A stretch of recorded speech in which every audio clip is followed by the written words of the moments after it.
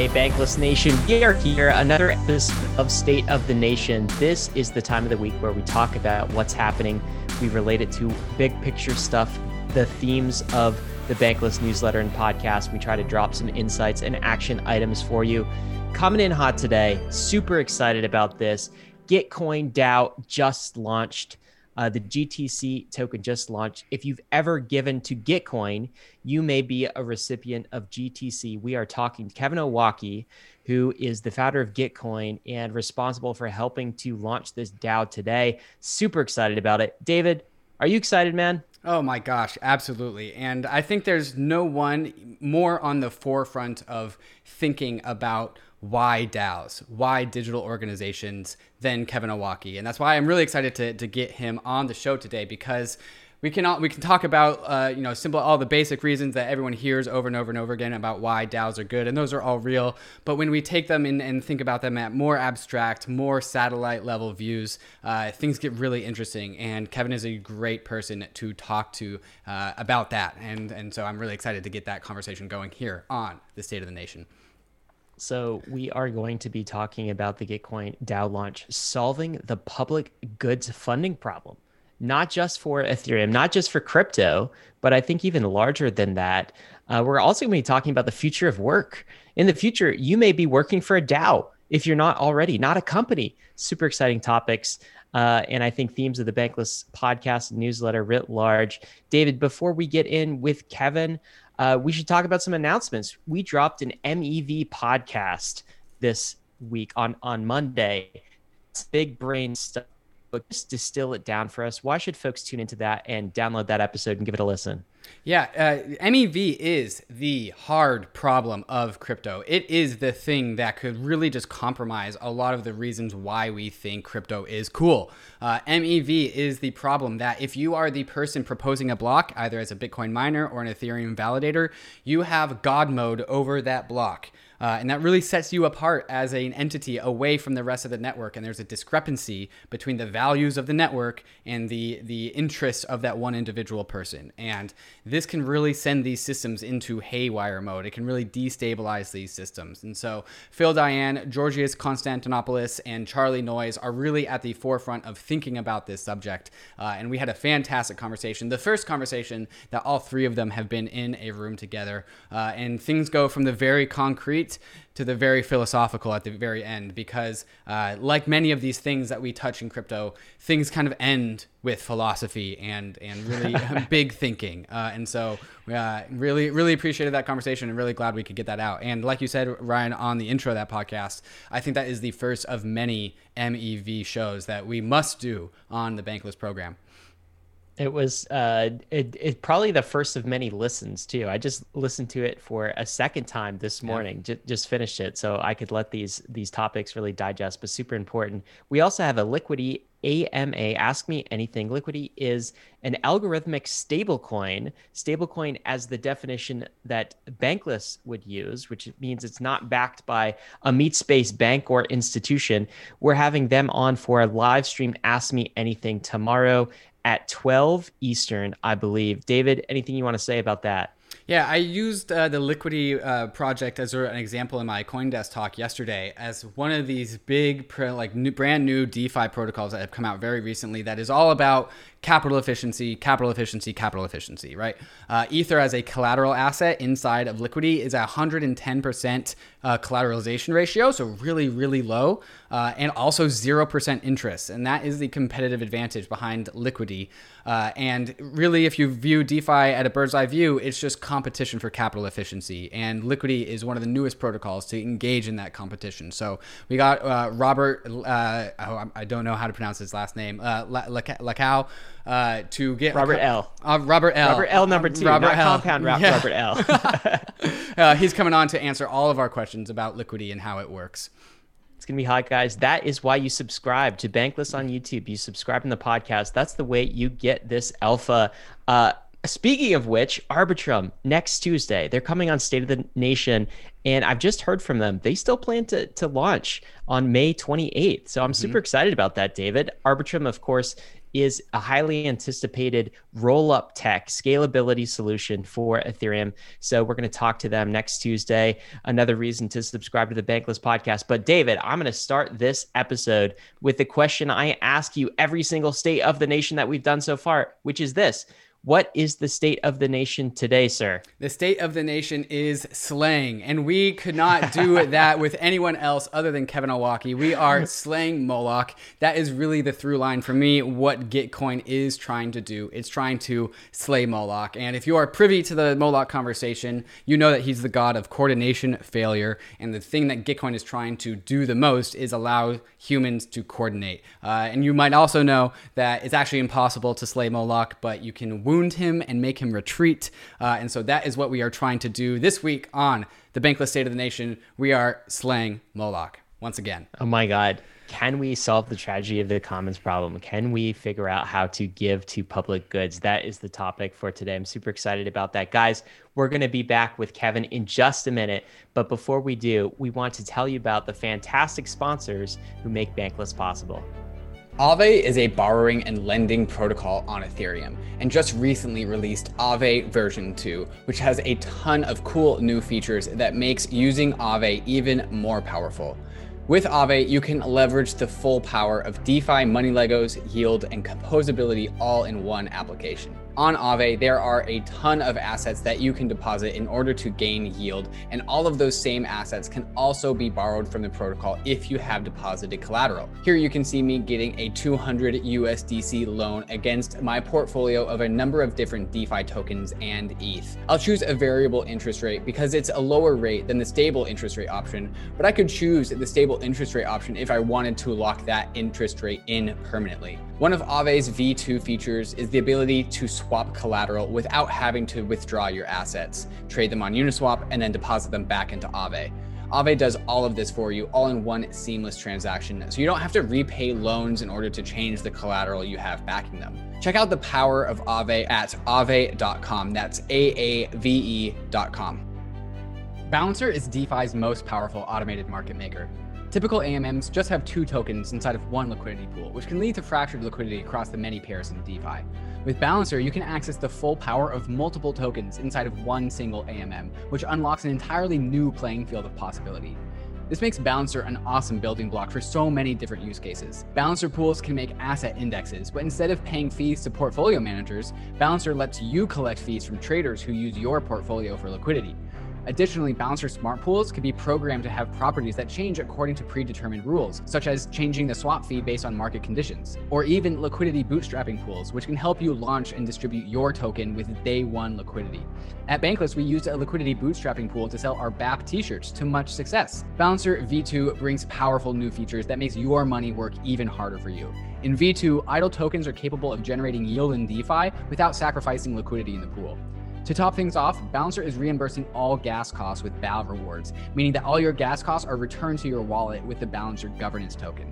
Balancer's mission is to become the primary source of liquidity in DeFi by providing the most flexible and powerful platform for asset management and decentralized exchange. Dive into the Balancer pools at pools.balancer.exchange.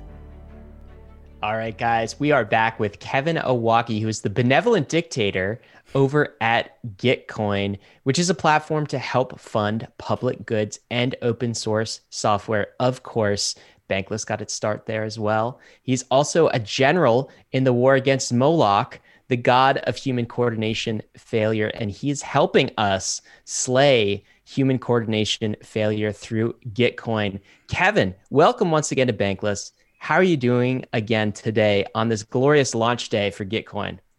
Hey, Ryan. Hey, David. Thanks so much for having me. Things are good.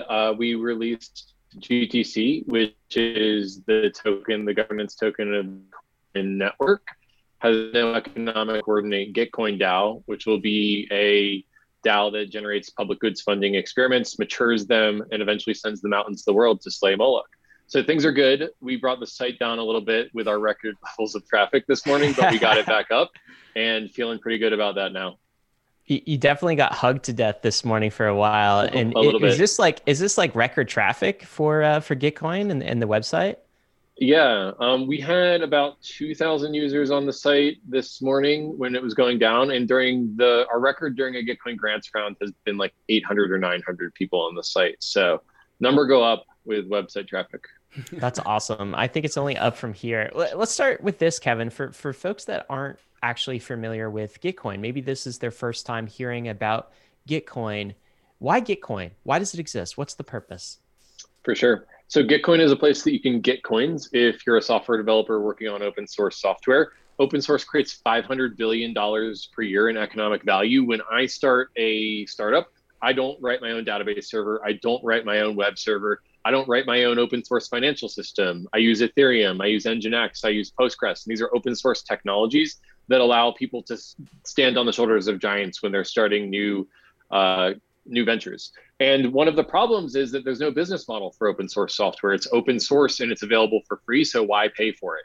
And it's Gitcoin's mission to make sure that we can create business models for open source software. After all, we have programmable money. If we could program our values into our money, and if we valued open source software, then we can get open source software developers paid. They can get coins, they can quit their corporate job, and they can just work on our digital infrastructure, and that's our mission.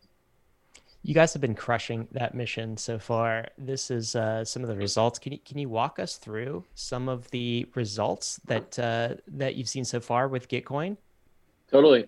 Yeah. So gitcoin.co/results is our results page, and it updates every 3 hours. It's like the last update as of right here is a minute ago. We've done about $20 million worth of open source funding, depending on when it's a volatile cryptocurrency, as you know. I think it's between 19 and $20 million right now. Doing about $6 million per quarter as of the last quarter. But Q2 is not over yet, and Gitcoin grants, which is when we move the most money to open source software developers, starts in about 2 weeks. So expecting to do a couple $1 million per quarter. And the big metric for us is how many software developers can quit their jobs and just work for the open internet. And so at $20 million, there's been about a dozen or more software developers that have told us that they've found their next gig or their next opportunity through Gitcoin. So super proud of that.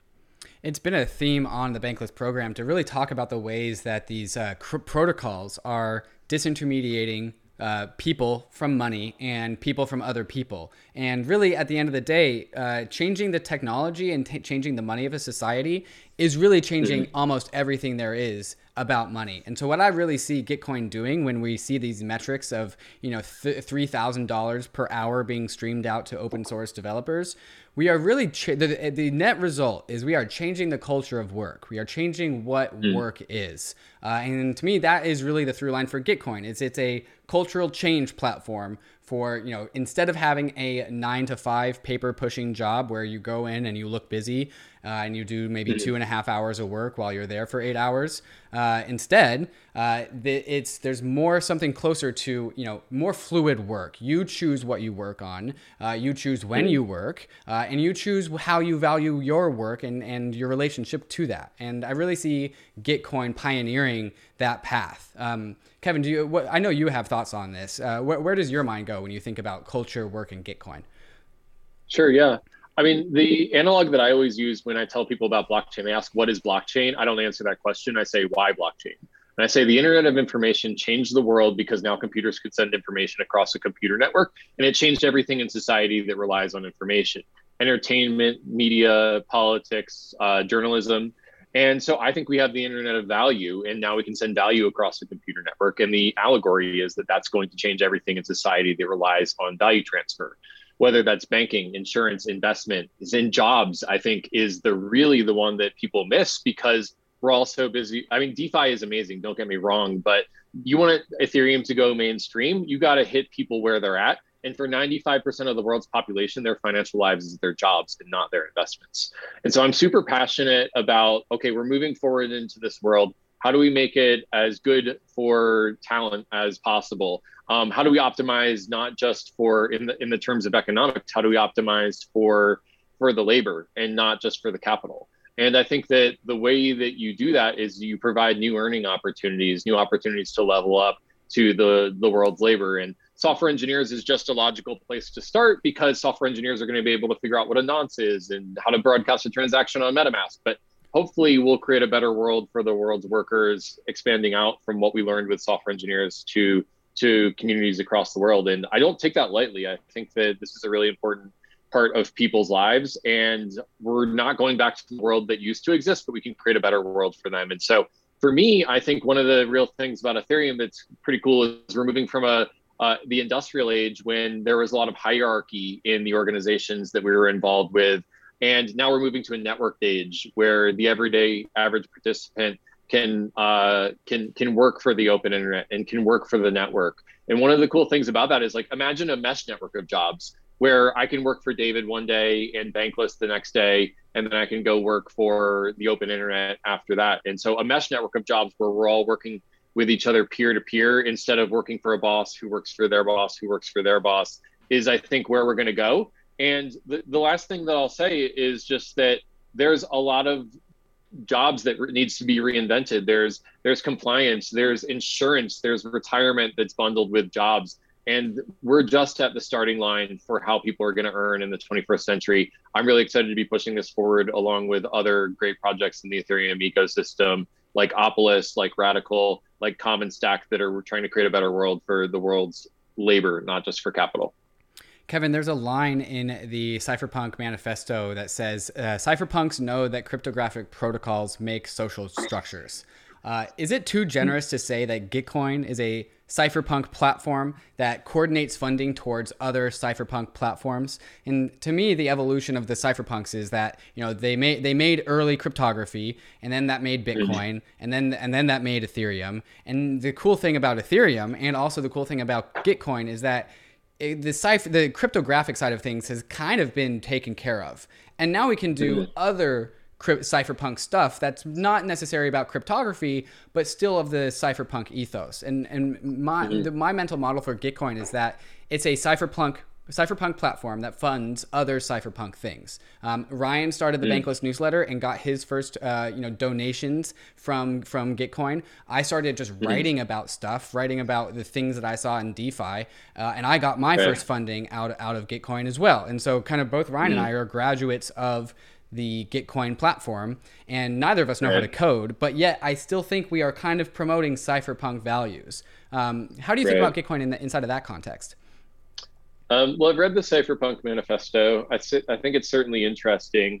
I do think that the mainstream is going to be a little bit maybe not turned off, but like, I don't know if I see the word cypherpunk going mainstream. I think open source software has already gone mainstream. And so I love Ethereum. I think cypherpunk values are really interesting to think about as we go into this new world, but I'm an open source maximalist. And I think that open source software is just the bee's knees. It produces so much value for the world. And I think that I'm an open source maximalist, and I want to see open source software developers getting paid. There is a natural overlap with cypherpunk values and with Ethereum values there, but I would say that I'm an open source maximalist more than anything. All right, so Kevin, take us into Gitcoin DAO. So we've talked about why Gitcoin as an organization exists, funding public goods. Now you are choosing to, and Gitcoin is choosing to decentralize itself. So no longer Kevin, the benevolent dictator, just a member of a digital organization, a DAO, as people call them before. Let's talk about this. And I'm going to open up the welcome to quadratic lands your interface for you, because that's a great place to start as you talk about this. But why a Gitcoin DAO? Totally. Yeah. So, I mean,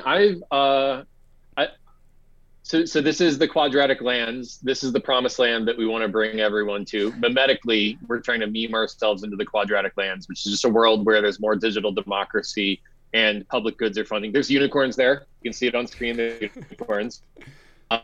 So basically what we want to do is we want to create a better world for the world's workers. And the quadratic lands is this mythical place that we want to go to. It's the promised land where public goods are well funded and digital democracy reigns. And I think that, that's the economic way of describing it. But imagine a world where we could rewrite the rules of economic gravity in order to favor the common person. And we could build a world in which there is serendipity just being defined as chance luck for the everyday person, whether that's economic luck or social luck, a world where we're all supporting each other because we now have programmable money and we can rewrite the laws of economic gravity to build programmable money. And as we were thinking about how do we meme this into existence, how do we build this world, we just didn't feel like a company was the right opportunity to do this. If we're going to eat the Ethereum dog food, then we felt a DAO was a better vessel for the quadratic lands than a company could ever be. And I'll just share a little bit of a personal experience for me. I think that, companies are vessels for entrepreneurism and DAOs are vessels for activism. I have been an entrepreneur for the last 12 years, and I have run companies before that have raised VC capital, and then the bankers are leaning on me to extract from the users and get as much value out of them as possible so that they can return funds for their LPs. And I just don't want to be doing that with my life. My community at Gitcoin are some of my best friends, and I have a deep reverence for them. And I felt like there was no way that we could align incentives without making it so that Gitcoin was serving the community and governed by the same community. So if I'm a manager of a startup, I might have my users on my right and my investors on my left, and my investors are saying, hey, get as much money out of these users as possible. And I didn't want to be in that position. I wanted the users of Gitcoin to be the governors of Gitcoin. And so anyone who's building Gitcoin DAO is just focused on what's good for the end user. And so that's the main reason why we wanted to push into a DAO. The other little anecdote that I'll just share is that people talk a lot about the decentralization of power. And I've just been through a brutal 2-year bear market in the Ethereum space. And I'm excited about the decentralization of stress. I don't need to be the vessel for the Gitcoin mission anymore. I want the world to be able to carry this forward, and I want it to be anti-fragile. I'm not going anywhere. I'm so dedicated to this mission, but I don't want to be the single point of failure. Anti-fragility is a really important part of these missions and these networks. And if I'm the CEO, I like to say philosopher king, not benevolent dictator, by the way. But I do think that over time, I would like to have the same privileges as everyone else in the network. And that's a part of decentralization. That's a part of the ethos. And so we're really trying to not just to talk the talk, but to walk the walk and become a DAO. Kevin, you said you want the same privileges as everyone else in the network, and that's a little bit of coder speak or computer science speak coming out there, because I think what you may be alluding to is that literally privileges as according to the protocol, right? Like if on a computer, on a PC, you have different levels of privileges if you have admin access or not, right? And one of the ethos of this industry is that everyone has equal access towards Ethereum. There is no admin access to Ethereum. Everyone has equal privileges. And I think what you're saying is that, with this hierarchy of companies where, bosses are stacked upon bosses are stacked upon bosses, right? Not in my pay grade, right? No, there is just one pay grade, right? It's just everyone's on the same flat topological map. And I really like this chart that you put in your announcement post, where you talk about how in Web 2, it hits the limits of scale sooner than in Web3 world or a DAO world. And also that limits of scale turns into an extraction model rather than what I see you calling here an enabling model. This is, again, what I was going to say earlier. This is really just fundamentally changing the culture of the way the world works, right? There's just the alignment of incentives allows for things to just be net beneficial to everyone because we have that compressed hierarchy into a topological distributed map. Kevin, I see you as a leader in that charge, and I really enjoy all these conversations of this nature that we have. But I also know that the listeners are itching to hear about the GTC token and the nature of how it got distributed. Because now people who are previous users of the Web 2 version of Gitcoin are now the governors of the Web 3 version of Gitcoin. So can we talk about how the GTC was elected to be distributed to all the current stakeholders of GTC token? Totally. Well, GTC stands for Grow the Community, or Gitcoin, if you want to be conventional. And basically the idea here was that I kind of think of where we're at now as the midpoint in the Gitcoin journey. We've built the coordination mechanisms, we've built a platform, and about half of the tokens are going to myself and Gitcoin's investors. and then also through a retroactive airdrop to people who have funded public goods on the platform in the past. And that's no mistake. We think that if you funded Gitcoin grants, then your values are aligned with Gitcoin, and you've not only said that your values are aligned with Gitcoin, you've showed us that your values are aligned with Gitcoin by taking your money and putting it where your mouth is. And so this is the halfway point in the Gitcoin journey. Half of the tokens have been released to stakeholders who have pushed Gitcoin to where it is in the past, and half will be pushed as a community treasury to people who are helping to grow the network in the future. And so there's a treasury of 50 million GTC that are sitting in a compound fork that the community can make proposals, and anyone who's providing value to open source software and to Gitcoin that is approved by our on-chain governance, the DAO's on-chain governance, can get rewarded in GTC in future governance rights for their providing value to the network. So if you go to quadraticlands.com, then you'll be taken to the token distribution experience. And that's just basically this beautiful experience that we've built for everyone in order to get their tokens. You have an airdrop most likely. Oh, my video went off. One sec. Uh-oh. You have an airdrop most likely if you've contributed to Gitcoin grants or hackathons in the past.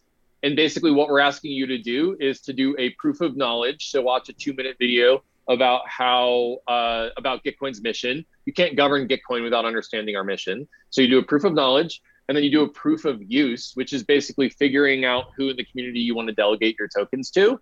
And then, and only then, do you go to proof of receive, which is when you actually get your tokens. And it looks like from the browser you're showing me here, it looks like you've received your tokens. So I went through this process. So Bankless Nation, I went through this process. It was super seamless and also super fun. Like it very much felt like I was a part of something much bigger than myself. By the way, my compliments on the video, Kevin. Whoever put that together just did a fantastic job. And getting the tokens, proof of knowledge, the proof of use. I actually delegated my tokens to a member of the community that I trust for voting. I might get more involved in governance as it goes, but the process was seamless, fun, and like I am super excited to see what this community does, because I think the process of distribution here, you very successfully screened for people who are very invested in public goods on Ethereum. And, seeing what other DAOs have accomplished when they have that highly engaged, invested community, I'm just super excited to see where Gitcoin takes this. Well, Ryan, if you don't mind, I'd just love to double click on proof of use, which is this second mission right here. I don't know if you can click on it, but if not, if you go to mission/use in the URL bar, basically what we're doing is we're asking people to delegate their governance rights to members of the Ethereum community. If you click I am ready right there, you'll see what I mean. So delegation mode is enabled, it looks like. And then if you click continue, then you're going to see 40 members of the Gitcoin community who would like you to delegate your governance rights to them in the process. And so this is actually a really super essential point. Most on-chain governance systems launch a governance token and they have really low voter turnout. And I just think that the consent of the governed is the only legitimate it's the only legitimate foundation for governance. And if you have low voter turnout, then how the heck are you going to govern, have the consent of the governed? And so basically what we're doing is we're setting the starting conditions of Gitcoin DAO such that everyone has delegated. And therefore, we're going to have much higher participation. This is the theory, at least, by the way. If everyone's delegated at the start, then we're going to have much higher participation because 95% of people aren't going to follow all the debates on the governance forum. But if they can delegate through liquid democracy to someone who is, then you still retain the consent of the governed and the high voter turnout. And I think that, we're all standing on the shoulders of giants with open source software and just very, very minimally pushing forward the state of the art around decentralization. I hope that this is Gitcoin's contribution to the space. Is 100% delegation at the start just means that you're going to have way better voter engagement and turnout in the future of the DAO because the starting conditions were set that way. So that's the hope and the theory with proof of use. And by the way, guys, this is of course fully permissionless, so anyone can become a delegate. That's So right. you could paste your own address in here. You could rise up the ranks and get people to vote for you. That's super exciting. One other thing Totally. we've got to talk about, because we started this when you're talking about the Gitcoin DAOs setting off to quadratic lands, right? And I noticed on the quadratic lands homepage is this notion of implementing quadratic voting as well. Can you talk Mhm. briefly about that? Because that would be a really innovative concept that maybe Gitcoin DAO is uniquely Totally. positioned to pull off. So talk about what that is for folks who don't understand why it's important, and how the Sure. DAO might be able to pull that off. Sure. So this gets into a little bit into theory, but basically there's this thing called the Matthew effect, which is the compounding gains of accumulated capital, and it applies to matters of money, but it also applies to matters of like fame or status, like the rich get richer is basically the Matthew effect. And there's this economist called Glenn Weil who invented a mechanism for voting that basically optimizes for what the poor and the many want to see happen, not just the rich and the few. This is a big part of the ethos of decentralization: is what is the most democratic way that we could fund public goods. Gitcoin Grants is famous for quadratic funding, and one of the things that we are interested in doing in Gitcoin DAO at the governance layer is making it so that the people who have the most tokens don't have the loudest voice. So the poor and the many over the rich and the few is the ethos of quadratic funding. And what if we could bring quadratic voting to the base layer of Gitcoin DAO?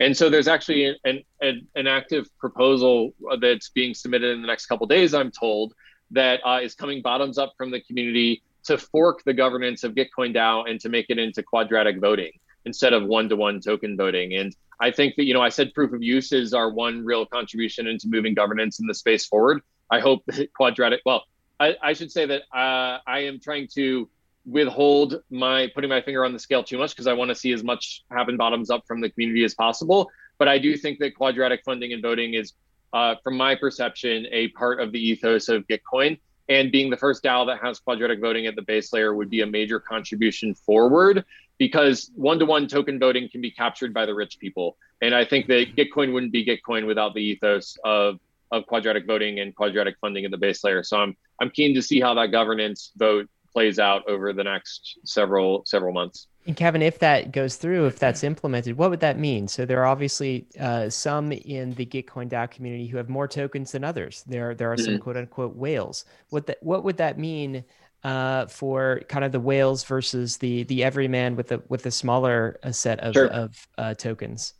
Well, it means that my voting will be way less influential. And I think that that's a feature, not a bug. As networks decentralize, you want to give tokens or you want to give voting power from people who are just there early to people who are showing up and contributing their sweat equity into the DAO. And so I think it's a feature, not a bug, that the whales don't have as much voting power. And basically what you're going to see is that everyday citizens who just verify their identity as a unique human are going to, in mass, in aggregate, have way more voting power. And that could sway the DAO towards more democratic decision making, optimizing for what do the masses of people want to see as opposed to the richest holders. And so that's the theory. We've seen it kind of in practice in quadratic funding and quadratic voting are the same thing. It's just one is with votes and one is with funding. For those of you who have followed Gitcoin grants in the past, you may know that the projects that are funded on Gitcoin are the ones that our peers are the ones that respect them. It's not some central grant administrator who's deciding which projects get funded on Gitcoin grants. It's, do you have the respect of your peers, and how many of your peers respect your project? And I think that taking that exact same concept and applying it to governance would be a real interesting development in the space. So it hasn't been done before, but I'm curious to see what happens when it has been done. Guys, I just want to make a big comment here, because this level of experimentation is what excites me so much about Ethereum. So yes. Kevin started this by saying, hey, we've moved from the industrial revolution to this whole network revolution where we're all part of networks, right? But we're stuck in the past where we have a capital structure that's based on the industrial revolution. Where my mind goes to is exactly what you said. What if Uber had a similar mechanism, right? What if Mm. rather than issue Uber tokens to VCs and all of their shareholders, they issued it to actual drivers in their network, and they empowered those drivers with stake to do some level of quadratic funding? Like, Mm-hmm. how much differently would the Uber network look if this level of experimentation was available for them? So this is why Sure. this is such an exciting unlock to me, and Well, I can't wait to see how this plays out. Anyway, David, you were going to tie something off, I think. well, I just want to interject real quick there. Like we've talked about Gitcoin being a talent marketplace in the past, and I really think that Uber has squeezed their drivers in a way that's not fair. They get them to buy these cars, and then their earnings have gone down over time. And um, I, the gig economy is not the internet of jobs. I think the internet of jobs needs to be more democratic and more favorable to labor, not just to capital. And so I would reject Uber as a primer for what Gitcoin's doing, in just saying that the capital structure of DAOs is going to be owned by their workers and or governed by their workers, I should say. And so I think that that's the big difference between the internet of value and the gig economy, or at least I hope it is. Well said. And the way that Gitcoin DAO is launching, I think, will hopefully become a model for DAOs in the future, because this delegation right off the bat, I think, is really important, because there is this inevitable tension between centralization and efficiency and decentralization and fairness, right? You know, people have it hammered into their brains in this industry, like decentralization good. But if you really take decentralization to its logical conclusion, you end up at the heat death of the universe, right? Like at some point, there's too much entropy. Like we have to centralize decision making back into a distributed group of people, but we can't just have maximum decentralization at the start. And then that model, along with launching with quadratic governance, I think that is hopefully could be a model for things to come. Kevin, I want to tie off the distribution conversation because we talked about of all the GTC tokens, of which I believe there's 100 million, 15% got airdropped retroactively to Gitcoin participants. And one of the measures of how you guys retroactively airdrop the governance token is what you call gross marketplace value. How do you come up with gross marketplace value? What is that? Totally. So gross marketplace value is a Web2 term, and it just basically means that how much money is passed through the network, how much money was enabled by Gitcoin to get to open source software developers. And if you go to gitcoin.co/results, you see that $19 million worth of value has been provided to open source software developers through Gitcoin. And so basically what we're doing there is we're just taking of that $19 million, we're doing for the retroactive distribution, we're taking 50% for the sender of that money and 50% of the receiver of that money, and applying a pro rata distribution according to who has funded the most open source software on a per dollar basis. And so basically that's the retroactive distribution strategy, is that if you funded public goods on Gitcoin in the past, you have more governance rights over Gitcoin, regardless of whether you were the sender or the receiver of that transaction. And so this is a very awesome anti-Sybil mechanism to have, whereas, you know, some people got like the Uniswap airdrop like 20 times, right? Even though that wasn't really the intention, but it was just like, it's just the way that it was. The nice thing about the Gitcoin airdrop is that it's actually not linked to a private key. It's linked to your GitHub account. And so no one will be going and scrounging around for private keys to go find their Gitcoin airdrop. The other categories I want to talk about are the stakeholders and the investors. So who are there any VCs or venture capital funds that own some of these some of the GTC distributions, and what are their vesting schedules look like? Can you share some of those details as well? Yeah, I'm actually reminded that we need to write a post about this still. And so I want people to hold me to that we're going to be as transparent about how the company exists as long as the company exists. And I think that the long-term vessel for this will be the DAO, but the company is what got it off the ground. So I started Gitcoin in my basement in 2017. I'm back in my basement because of coronavirus. And basically the first money into Gitcoin was Joe Lubin and Consensus. They took us from a project that no one was using to a project that MetaMask and the Ethereum Foundation was using. And they put about $5 million into Gitcoin. We spent that bull market and the bear market at Consensus, and then raised $11 million from Paradigm in February of this year. And so basically, the distribution to the stakeholders in the company are primarily paradigm and consensus. And we were very, very clear that our mission is funding open source software. And we turned down a lot of term sheets from people that we thought were not going to be mission aligned. And so I want people to hold us to that mission alignment and community alignment over the long term. At the same time, it was important to get capital in the bank to get Gitcoin off the ground. And so that's why those parties do have a distribution of GTC along with myself and the Gitcoin team. But like I said, the mission alignment and the mission and community alignment is the most important thing. And so about a third of the token table is going to people who have gotten us to where we are at this point. And we're seeing 2/3 that it's going to be distributed to the community in the future. So that's about where things are landed, and hold me to doing a blog post about this in the future. As a Gitcoin governor, yes, I will. One last comment I want to touch on before we hit our sponsor break and get into more brainy parts of these conversations. You mentioned how there's 50% of GTC meant for the future of Gitcoin and put into the Gitcoin DAO treasury, and also 50% for the past. Can you talk a little bit more about why that 50-50 future past distribution made sense to you? Yeah, it just kind of felt like we were in the middle point of our journey and about to move into the end game of Gitcoin, which is to build a DAO of DAOs that generates public goods funding experiments, matures them, and then eventually decentralizes them. So we're solving for the generator function of public goods funding, by the way. Like Gitcoin grants and Gitcoin hackathons are just child DAOs of this main DAO, which is producing new means of funding public goods. And so like that's the end game.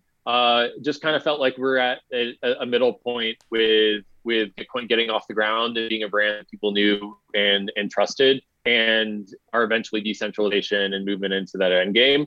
And so 50% has gone to people who have funded on the platform or who have invested in the company, either in their time or in their labor in the past. And then 50% is going to go to people that, subject to governance, are contributing to Gitcoin's further decentralization and impact on the world. So we've got some community work streams that have been proposed. One is around decentralizing Gitcoin. So hand to God, we're centralized right now. We're a centralized platform. I have the admin keys of the platform. This work stream is designed to get the technology out of my hands and in a credibly neutral environment to host it on like IPFS or something. So decentralized Gitcoin is number one. Austin Griffith and I and the Gitcoin DAO have partnered to come up with a public goods funding prototyping work stream, which is basically just launching new apps that can fund public goods that could be funded by Gitcoin DAO and other DAOs in the space. We've got a public goods funding work stream, which is just basically about coordinating the funders league, the people who fund work on Gitcoin grants. And then we've got a governance work stream, which is just basically, it's the community organizing how they want to govern Gitcoin. Ratifying Gitcoin grants rounds is going to be one of the first uses of the governance work stream. Gitcoin grants round 10 is coming up in 2.5 weeks. We also received and by we, I'm talking about the DAO, not the company, received a pretty large donation of Akita tokens that are worth several $1 million. And so what do we spend those on is another matter that governance is gonna be handling. So oh my God, 50 to the Kevin, past, 50 to the future. Is this all the Dogcoin stuff? Is that what you're talking about? Doggy token donations?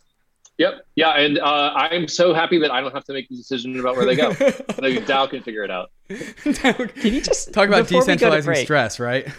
Yeah, before we go to break, can you talk about how crazy that was? Like what happened with that? So Gitcoin received a whole bunch of doggy tokens, right? Yeah. So Vitalik went into his wallets and a bunch of these dog tokens, I think Sheeb was the first, put 50% of their network into Vitalik's wallet. And I think Vitalik, I can't reason about his motives, but he sent a bunch of Sheeb tokens to the India COVID Relief Fund. He sent millions of dollars worth of dog tokens to Gitcoin's, to the community multisig for Gitcoin. This is before the DAO had launched, so there was no on-chain governance to send them to. And so Vitalik, I think, was just kind of taking the tokens that he'd received because of his clout and donating them to good causes. And the book value of those tokens was in the hundreds of millions of dollars. Nothing surprises me in crypto anymore, but that surprised me a little bit to wake up to that happening a couple weeks ago. Hundreds of millions of dollars, absolutely insane. So like now post Gitcoin DAO, basically that just goes to the DAO treasury. If anyone wants to contribute to that, they can. So if you get airdrop doggy tokens, you don't want them in your wallet, you could send them to Gitcoin treasury. And now it's up to Gitcoin GTC holders to essentially vote where those funds go or how to allocate them. Yep, exactly. We've got tally.com is the voting interface that we're going to be using, and Gitcoin is a Uniswap fork. And actually, I think if I'm not mistaken, Bankless DAO is a Uniswap fork as well. So we have the same governance mechanism. We'll probably have to trade some tips about governing DAOs in the future. No, I think we're all figuring this out as we go, as the nature of the industry. Kevin, there's a very awesome amount of very sick art behind you, and that's what we're going to get into in the second half of this show, because you have a comic book that you have been working on to go along with this release of Gitcoin DAO. So that's where we're going next. It's really sick. I've already seen it, so stay tuned for that. But first, guys, we have to take a moment to talk about some of these fantastic sponsors that make this show possible. Bankless is proud to be supported by Uniswap. Uniswap is a new paradigm in asset exchange infrastructure. Instead of a cumbersome order book system where trades are matched with other humans, Uniswap is an autonomous piece of software on Ethereum, which is what Ryan and I call a money robot. No human counterparties or centralized intermediaries, just autonomous code on Ethereum. Input the token you want to sell and receive the token you want to buy. Something brand new in the Uniswap ecosystem is the Uniswap Grants program is now accepting applications for grants. We have been saying this for a while and we'll say it again. DAOs have money and they are in need of labor. If you think that you have something to contribute to the Uniswap DAO, apply for a grant to Uniswap. Just look at the size of the Uniswap treasury. It's almost $3 billion. This mountain of capital is looking for labor. Do you have something of value to contribute to the Uniswap DAO? No matter how big or small your idea is, you can apply for a uni grant at unigrants.org and help steer Uniswap in the direction that you think it should go. That's exactly what we did to get Uniswap to be a sponsor for Bankless, and you can do the same for your project. Thank you, Uniswap, for sponsoring Bankless. Gemini is the world's most trusted cryptocurrency exchange. I've been a customer of Gemini since I first got into crypto in 2017, and it's been my main exchange of choice to make my crypto buys and sells. Gemini is available in all 50 states and in over 50 countries worldwide, and on Gemini there are markets for over 30 various different crypto assets, including many of the hot DeFi tokens, and it's one of the few exchanges that has liquid DAI markets. Gemini just launched their Earn program, where you can earn up to 7.4% interest on 26 various crypto assets. If you're tired of paying fees in DeFi, or you don't want to worry about DeFi exploits, but you still want to earn interest on your crypto assets, Gemini Earn is the product for you. Another product I'm stoked to get my hands on is the Gemini Crypto Back Credit Card, which gives you 3% cash back on all of your purchases, but paid to you in your preferred crypto asset. When I get my Gemini credit card, I'm going to make sure that I get my cash back in ETH. So whenever I buy something, I get a little bit of ETH bonus back to me at the same time. You can open up a free account in under 3 minutes at gemini.com/gobankless. And if you trade more than $100 within the first 30 days after sign up, you'll be gifted a free $15 Bitcoin bonus. Check them out at gemini.com/gobankless. Hey, Bankless Nation, we are back with Kevin Owocki. This has been a really exciting exploration of Gitcoin, the Gitcoin DAO, and GTC token. Now we're going to talk about this sick comic book. Kevin, folks can see our screen. What are we looking at here? Well, I was actually on Bankless podcast about a year ago with Amin Soleimani and David talking about how Moloch, the god of coordination failure, is the root of a lot of suffering in the world. And we were talking about how Ethereum as a tool for coordination could be used to slay Moloch. And, you know, you can never kill Moloch, you can never kill coordination failures, but you can at least set Moloch back. And we were trying to figure out how to tell that story in a format that wasn't a 40-page blog post or a 2-hour Bankless podcast episode. By the way, David, I love the podcast we did, but it's 2 hours long. And so we came up with this comic book, which basically tells the story of the Ethereum community assembling to fight Moloch like a comic book, basically like a Marvel comic. You know, I'm a big X-Men fan. I'm a big Avengers fan. And telling it in a format that's engaging and concise and gets the information out there is, I think, one of the ways that we can help Ethereum go mainstream. So, David, your podcast episode inspired this, and so thank you for helping us give this to the world. Well, the whole point of the podcast is, of course, to allow for surface area for people to condense the same things that they hear on the Bankless podcast or on the Bankless newsletter into smaller and smaller packets of information. As we all know, memes are extremely important in this world, and going from a 2-hour podcast to a comic book is a very strong condensing of a lot of information. And Ryan, if you keep on scrolling through this, there's a lot of like symbolism and metaphor here. I particularly like this page, which the page of the rabbling individuals. And to me, I see the problem of Dunbar's number, right? In the first two, we have a family who argues, but then they come together because they know everyone. But as soon as Dunbar's number, which is, if for those that don't know, Dunbar's number is the number of people that you can mentally account for with your relationships. And as soon as you get beyond about 150 people, coordination failure starts to occur, right? And there's fissures. As the groups grow larger and as society grows larger, you see Moloch just nebulously rising up out of the background. I think that's really, really cool. And then going down even further, this is oh god, this is so good. He just appears and starts to pull at the strings of all the people of the world because they can't figure out how to coordinate. And I think my favorite page in this comic book, Ryan, if you keep on scrolling down, is all of these individual separate little fighters, separate little Avengers.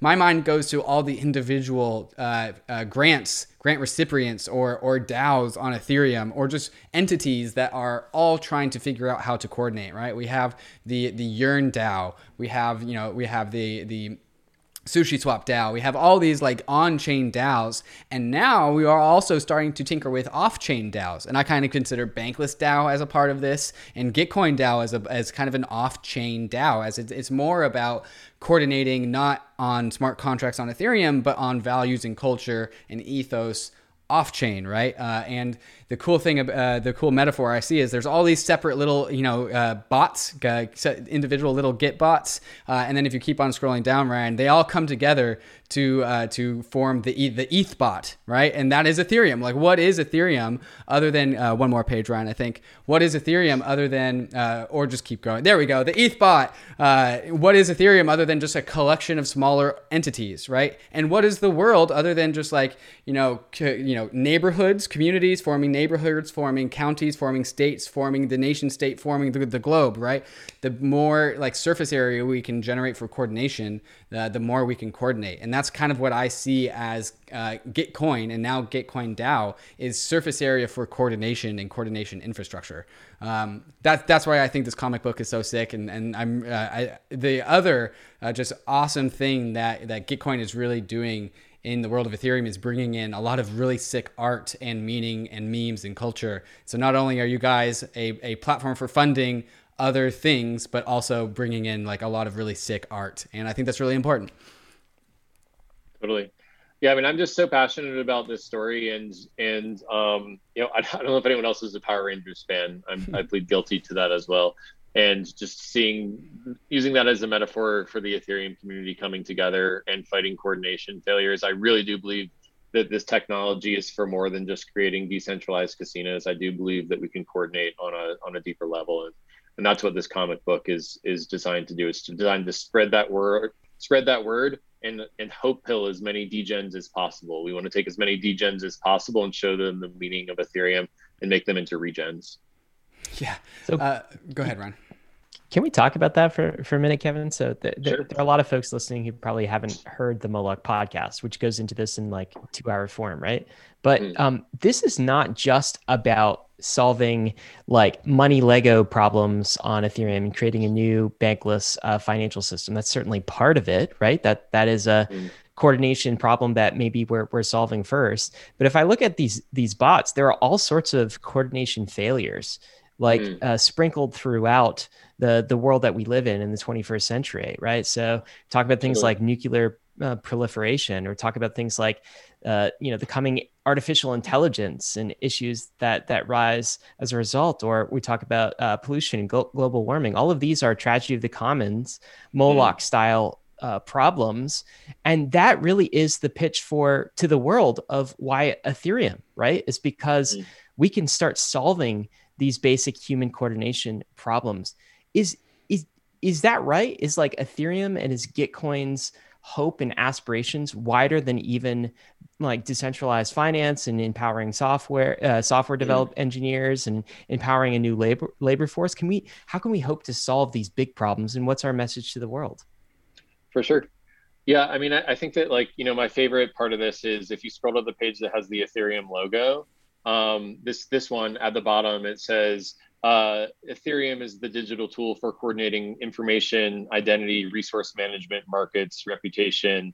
And I think that, I want to eat a little bit of humble pie here and say that this is all potential energy. The story is not written yet. And coordination is a choice that we make every day or we don't make every day. And, it could devolve into just a decentralized casino and never be anything more than that. But it's my hope that we have programmable money, and it has. So the whole problem with like by the way, like I love America, like I love like our national culture, but like America only governs America, and our court systems are really backed up right now. We now have a global coordination mechanism in which we can resolve disputes just using the EV. Like, you think $30 in gas for a transaction is a lot. Like, try having to fly out to New York to settle some dispute with someone, and your court case keeps on getting delayed, and you keep on having to travel back and forth. Like, Ethereum is a global coordination tool which can instantly arbitrate disputes anywhere across the world. And so we now have this coordination substrate across the world. And for the last 20 years, we've been able to communicate across the world, but we haven't been able to build trust and coordination across the world with each other because our legal jurisdictions didn't cover disputes across worldwide. And so I think that we have the raw materials to build this DeFi and to fight coordination failures on a global scale, but we have to choose to coordinate still. We still have to build it. And the whole idea with Gitcoin is to better coordinate it. Like, that's why we're building a DAO of DAOs that funds public goods and helps us coordinate on a global scale. Like, we have the talent, we have the software developers, we have the capital, we have the tools to do it. And now we just all have to choose to do it. And we may choose to, we may not. It's up to us. Coordination is a choice every day. It's super cool. I love how this ends, by the way. It's just like the ETH bot just punching and like trapping Moloch. Basically. With a blockchain, by the way. Yeah, tying him up. So if you go to the last page, you'll note that you can only set Moloch back. You can never completely kill Moloch. And so the last page with Moloch's eyes ominously in the background, it's possible that we could do a sequel where there's a bankless bot and a CLR fund bot. And when I told Amin about this podcast, he was like, you should call the sequel Moloch and all the terrible sequels. So I think we're going to try to get Amin to be featured in the sequel as well, since he's been a big proliferator of the meme. But I would just remind us, Ryan, that Ethereum can set Moloch back, but we'll never ever completely vanquish Moloch. It's just up to us to choose to coordinate and to set it back as much as possible. But this is like the pursuit of humanity, right? This is how society has progressed throughout the ages, is like scaling trust, basically, and pursuing. If you take a long arc and an optimistic view. I think so. Absolutely. And that's very much what our MEV podcast was earlier this week, is like, how do we pursue the MEV problem, Moloch, across all of these chains? Super cool. I mean, at least for me, this has become kind of the reason for why I'm in crypto, like, which is even broader than, so I thought for a time, when I first got into crypto, I thought for a time, brief time, I'm in crypto to get rich, right? Like, I thought that at first. And then I'm like, no, I'm actually in crypto for self-sovereign money. And then that became like, no, I'm in crypto for a more bankless money system for the world, right? And like, now it's even expanded beyond that. I'm in crypto to be a small part of solving human coordination failures. And that is like such a broad lens and such an exciting lens. This is the reason, like, I feel like I can spend my entire life here, because like, what else is there? Like, what? I mean, there are other important things, but like, the big problem that humanity faces, if we want to scale our species, if we want our children, our grandkids to live a better, more peaceful life, is solving human coordination failures. Like, that's how we scale civilization. That's how we make the world a better place. So it's really, at least, become, for me, Kevin, and I think you've captured it here in the comic book, like, the reason for why crypto. And I start to see everything through this lens, dude. Like, all of the problems in the world, I see through this lens now. Yeah, I mean, I will say that right now we're at this really tough point where industrial age capitalism is failing. The institutions that our parents relied on are not serving our generation anymore. And there's so many people that are just hopeless and dejected because they think it's all fucked. But now we have this information age and we have this new institution of Ethereum and coordination that could create a better future for the humanity. And so people are letting go of that last monkey bar, and you just have to tell them about that next monkey bar. You have to give them hope that these new institutions are going to be able to lay a foundation for their family and for the good of their community. And so I think that a lot of people are getting into crypto at the start to get rich, but as David and I like to say, crypto wasn't designed to make you rich. Crypto was designed to make you free.